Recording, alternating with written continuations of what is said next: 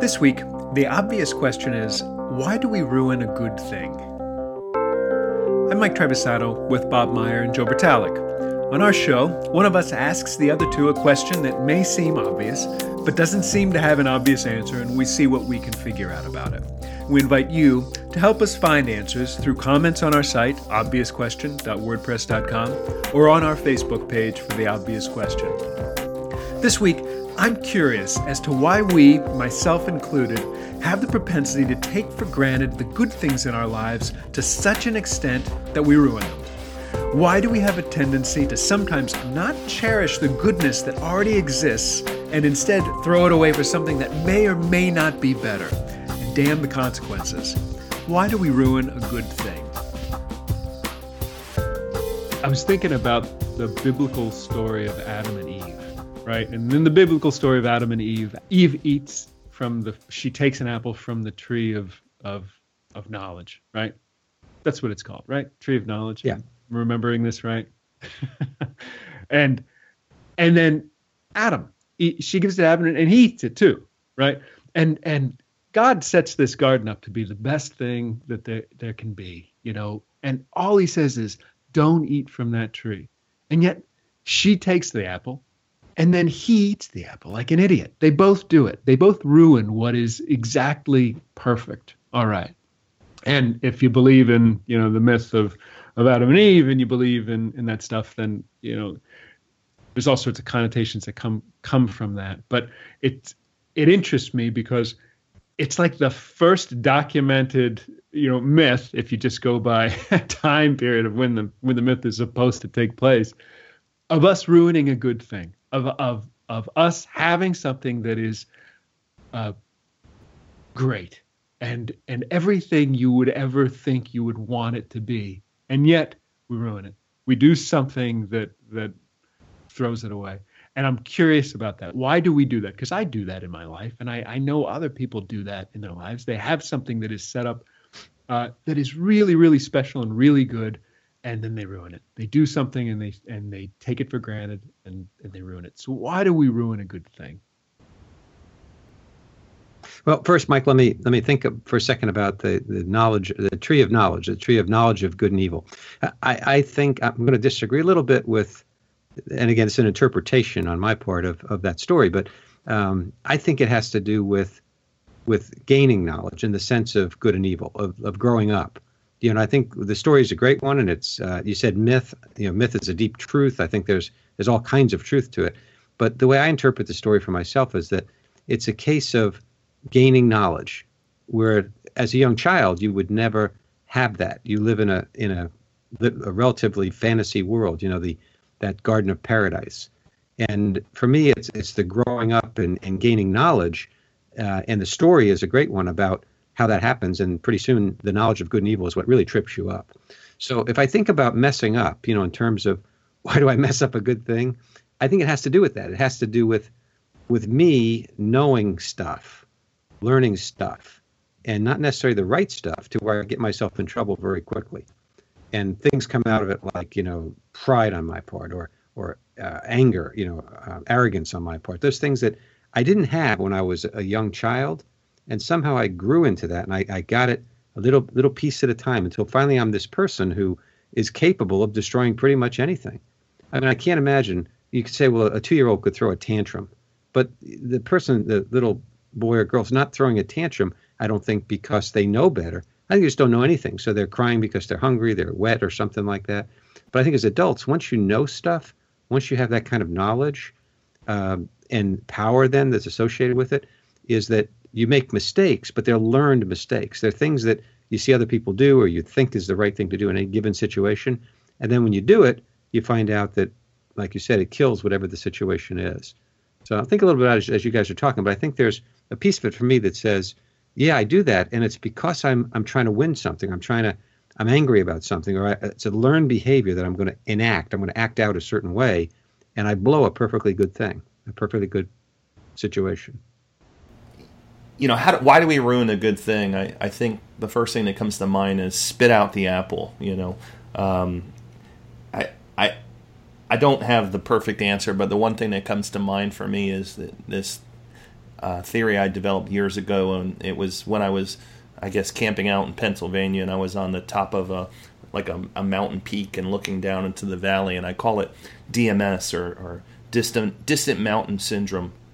And basically what it was is where, I'm down there in the valley and I see the mountain and I want to climb up to the top of the mountain, and I spend the entire day doing that. And when I get there, you would hope that, I think I built a fire, looked out, relaxed a little bit, but then I had some angst. Like I was like, this is boring. What am I doing up here?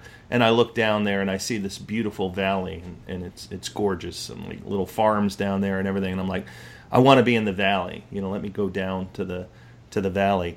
And that's what I think it is. Why we ruin a good thing is because we think something else is better. We have a hard time enjoying what we've got, whether that's our families or our house or our car, or realizing that the material goods in our life don't really matter. It's the people in our life that matter. But on the surface, it's that imagery, right? It's like our senses are fooled. Senses are fooled all the time. That could be, let's say, in the case of somebody that has an affair, right? It's easy, right? It's easy to meet somebody and have them flatter you or flirt with you, and you're not thinking about, I got to take out the trash, I got to do the dishes, I've got to, get the kids to school. You don't have those complications with that person that you're just meeting in that moment. So it's the same thing where it's like you're distracted for a moment, but when I get down there to the valley, I realize it's not any different. I don't know why, but this notion of Shel Silverstein jumps into my mind, and if you guys don't know who he is, children's author, and wrote some great books, including The Giving Tree. I think The Sidewalk Never Ends. Great books to check out. But they always had that message, and it seems like this is one that's ripe for a message. Like, why are there so many people around us that are getting divorced, or taking, saying that this is the path that I'm taking and ruin a good thing? There's an answer to that. And so I have a theory, but I think I need to wait for the rest of the podcast to reveal the actual answer.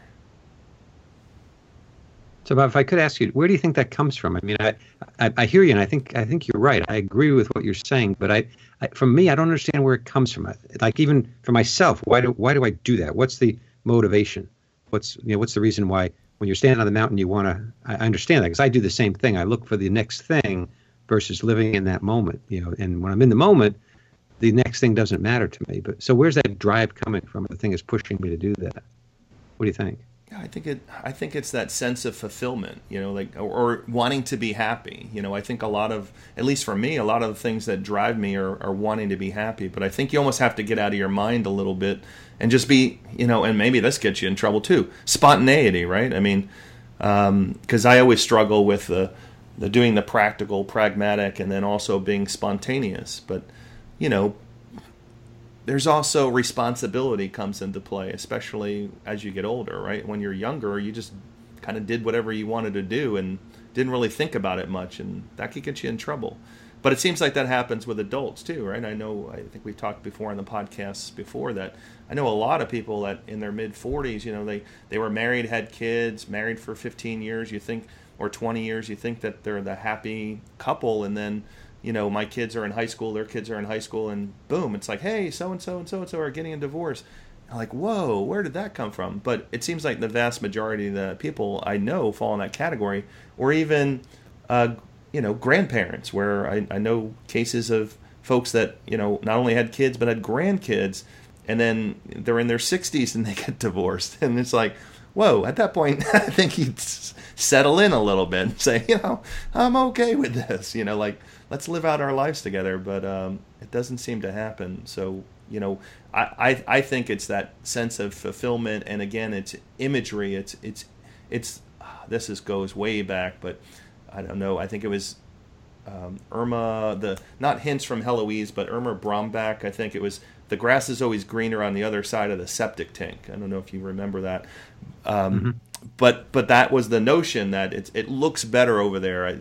It's that keeping up with the Joneses thing. And I don't know, for me, it's probably the most frustrating thing in my life when I hear people talk about, well, Joe got a new car, so I think we're going to go out and shop for a new car tomorrow. Or, hey, Mike's got this swanky new suit. I think I need to get one of those too. It's like, why? Why do we do those things? And maybe in a sense, those are connected to why we make these decisions to one up or to go in a different direction. But I don't know that these folks that are making these other decisions, if you polled them and say, okay, you're 2 years into this, you left this good thing for this thing, is it better? I would say maybe 20% of the time, maybe it is better. If they were really in, let's say, a toxic relationship and they got out of that and got into a better one, it's probably better. But I think in many cases, it's probably not better, and it probably doesn't last. It seems to me that we, and I do this, I'm absolutely guilty of it, fail to see what we have. Even with example after example, in the news or right outside of your door of people that really truly lack, people that are homeless or people that are really in some sort of having a really big medical problem, or you look at Aleppo. I mean, people who can't even escape the city that is under siege, and you'd think those would be hit. They're so prevalent that they would hit you in the face enough to say, "My God, I'm so lucky just to have a house, or just to have clothes or enough to eat." And everything above that is just cherries, right? But we don't, and I don't, and I look at the people close. I read that news story, and then I shut down my browser, and I look at the people around me, and I compare against them, and then I all of a sudden feel some sort of lack, and I immediately forget about the huge number of people. The number of people without in this world are far, far outnumber the people with, right? But I forget that. I can easily put that away and just focus on myself and find some deficiency that I need to fill, and that's all I focus on. And I think that's why I'm ready to jump. I'm ready to, ruin it, just to try to fill that little void, that short-term void. And that, why do I do that? Why would anyone do that? Is it part of the human condition because it's so prevalent? If I think about what I have the answer, Mike. Hit it. It's a midlife crisis. That's what you're going through. I would agree with you if it weren't so typical, so common for really young kids to do it too. And you just said, people that are married, they're 60 in their 60s, they get divorced. It's like our birthright. It's like, as part of being human, I think it's that damn apple. We we ate the apple. We got knowledge of good and evil. We got the lack, right? We don't live I don't see my dogs walking around depressed because they lack in some way, unless one has a bone and the other doesn't. And then they just fight about it, right? But that there seems to be more of a direct need there, right? Direct purpose.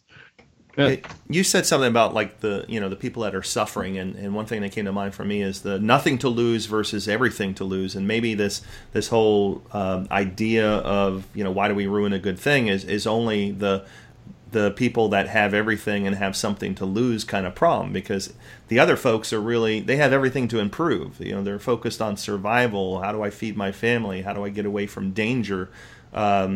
Basic survival kind of needs. But the folks that have everything, and to some extent, I think maybe it's a boredom thing. It's like, oh, I've got everything, and I saw a study one time. As we always see these, let's just poke at the politicians for a minute. That why does somebody that on paper and in the media looks great, and then all of a sudden the bottom drops out, and you hear this big scandal, and you're like, oh, I can't believe that person did that. And there was some kind of psychological study that was done that said that the chances are very high for somebody that lives this righteous, really good life and everything is perfect, that it's more probable, or they're more susceptible to doing that dangerous thing that's totally out of character, because that risk might be exciting. And I think that's probably true for a lot of people, how they get into the danger zone, that they're like, oh, this feels good, this feels different, let's spice it up a little bit, let's do something crazy. And then that crazy thing, one thing leads to another, and then they're on the other side of something, and they're like, wow, I left something good for this. and now I'm in too deep. So they do it, or we do it, to fill a hole that we perceive to exist in our life. Like right now, I lack somehow. My life isn't exciting. It's boring. Or that's just one example. Could be other things, right? And so I do these things. I place all of this other good stuff at risk just to fill that void that may or may not be true. Well, what about the example of a job, right? Like that's one where in some cases you don't know if you're ruining a good thing because, it's that whole risk reward thing.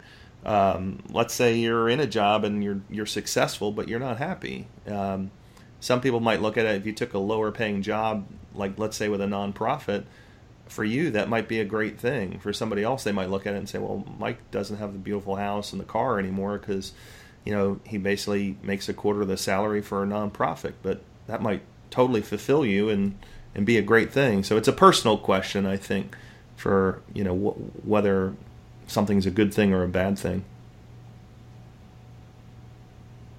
Yeah, and I certainly agree with what you're saying. And there's another piece too. I always fall back on culture and say, what does it mean to be human? I have no idea. But I know what it means to be a certain culture, like to live in the United States, to live in the Northeast, to live in Pennsylvania, to grow up in New York, that kind of thing. I have a sense of it. And there's a piece that I think is there that I'm blind to, too, because once I get into culture, I tend not to see it unless I can read about history or read about other cultures or have someone from outside of my group tell me, that's kind of weird what you're doing, because otherwise it seems normal. Like people who grew up in certain areas do things that other people from different areas think is kind of strange. So just for a second, if I think about an article I was reading a couple weeks ago, marriage is a fairly recent invention, marriage for love, I should say. And they were saying that for years and years and years, you married to protect your holdings, your family holdings, to merge kingdoms or whatever happened back then. It's only in the last couple hundred years that love has entered the picture. And I'm wondering about things like that, where we have a set of norms in a cultural way that we've been told is the right way to do stuff. But they don't match the humanness of us or even the cultural part of us that says, here's how we function in a regular day. So that you come up against something where the rule is you do this for life.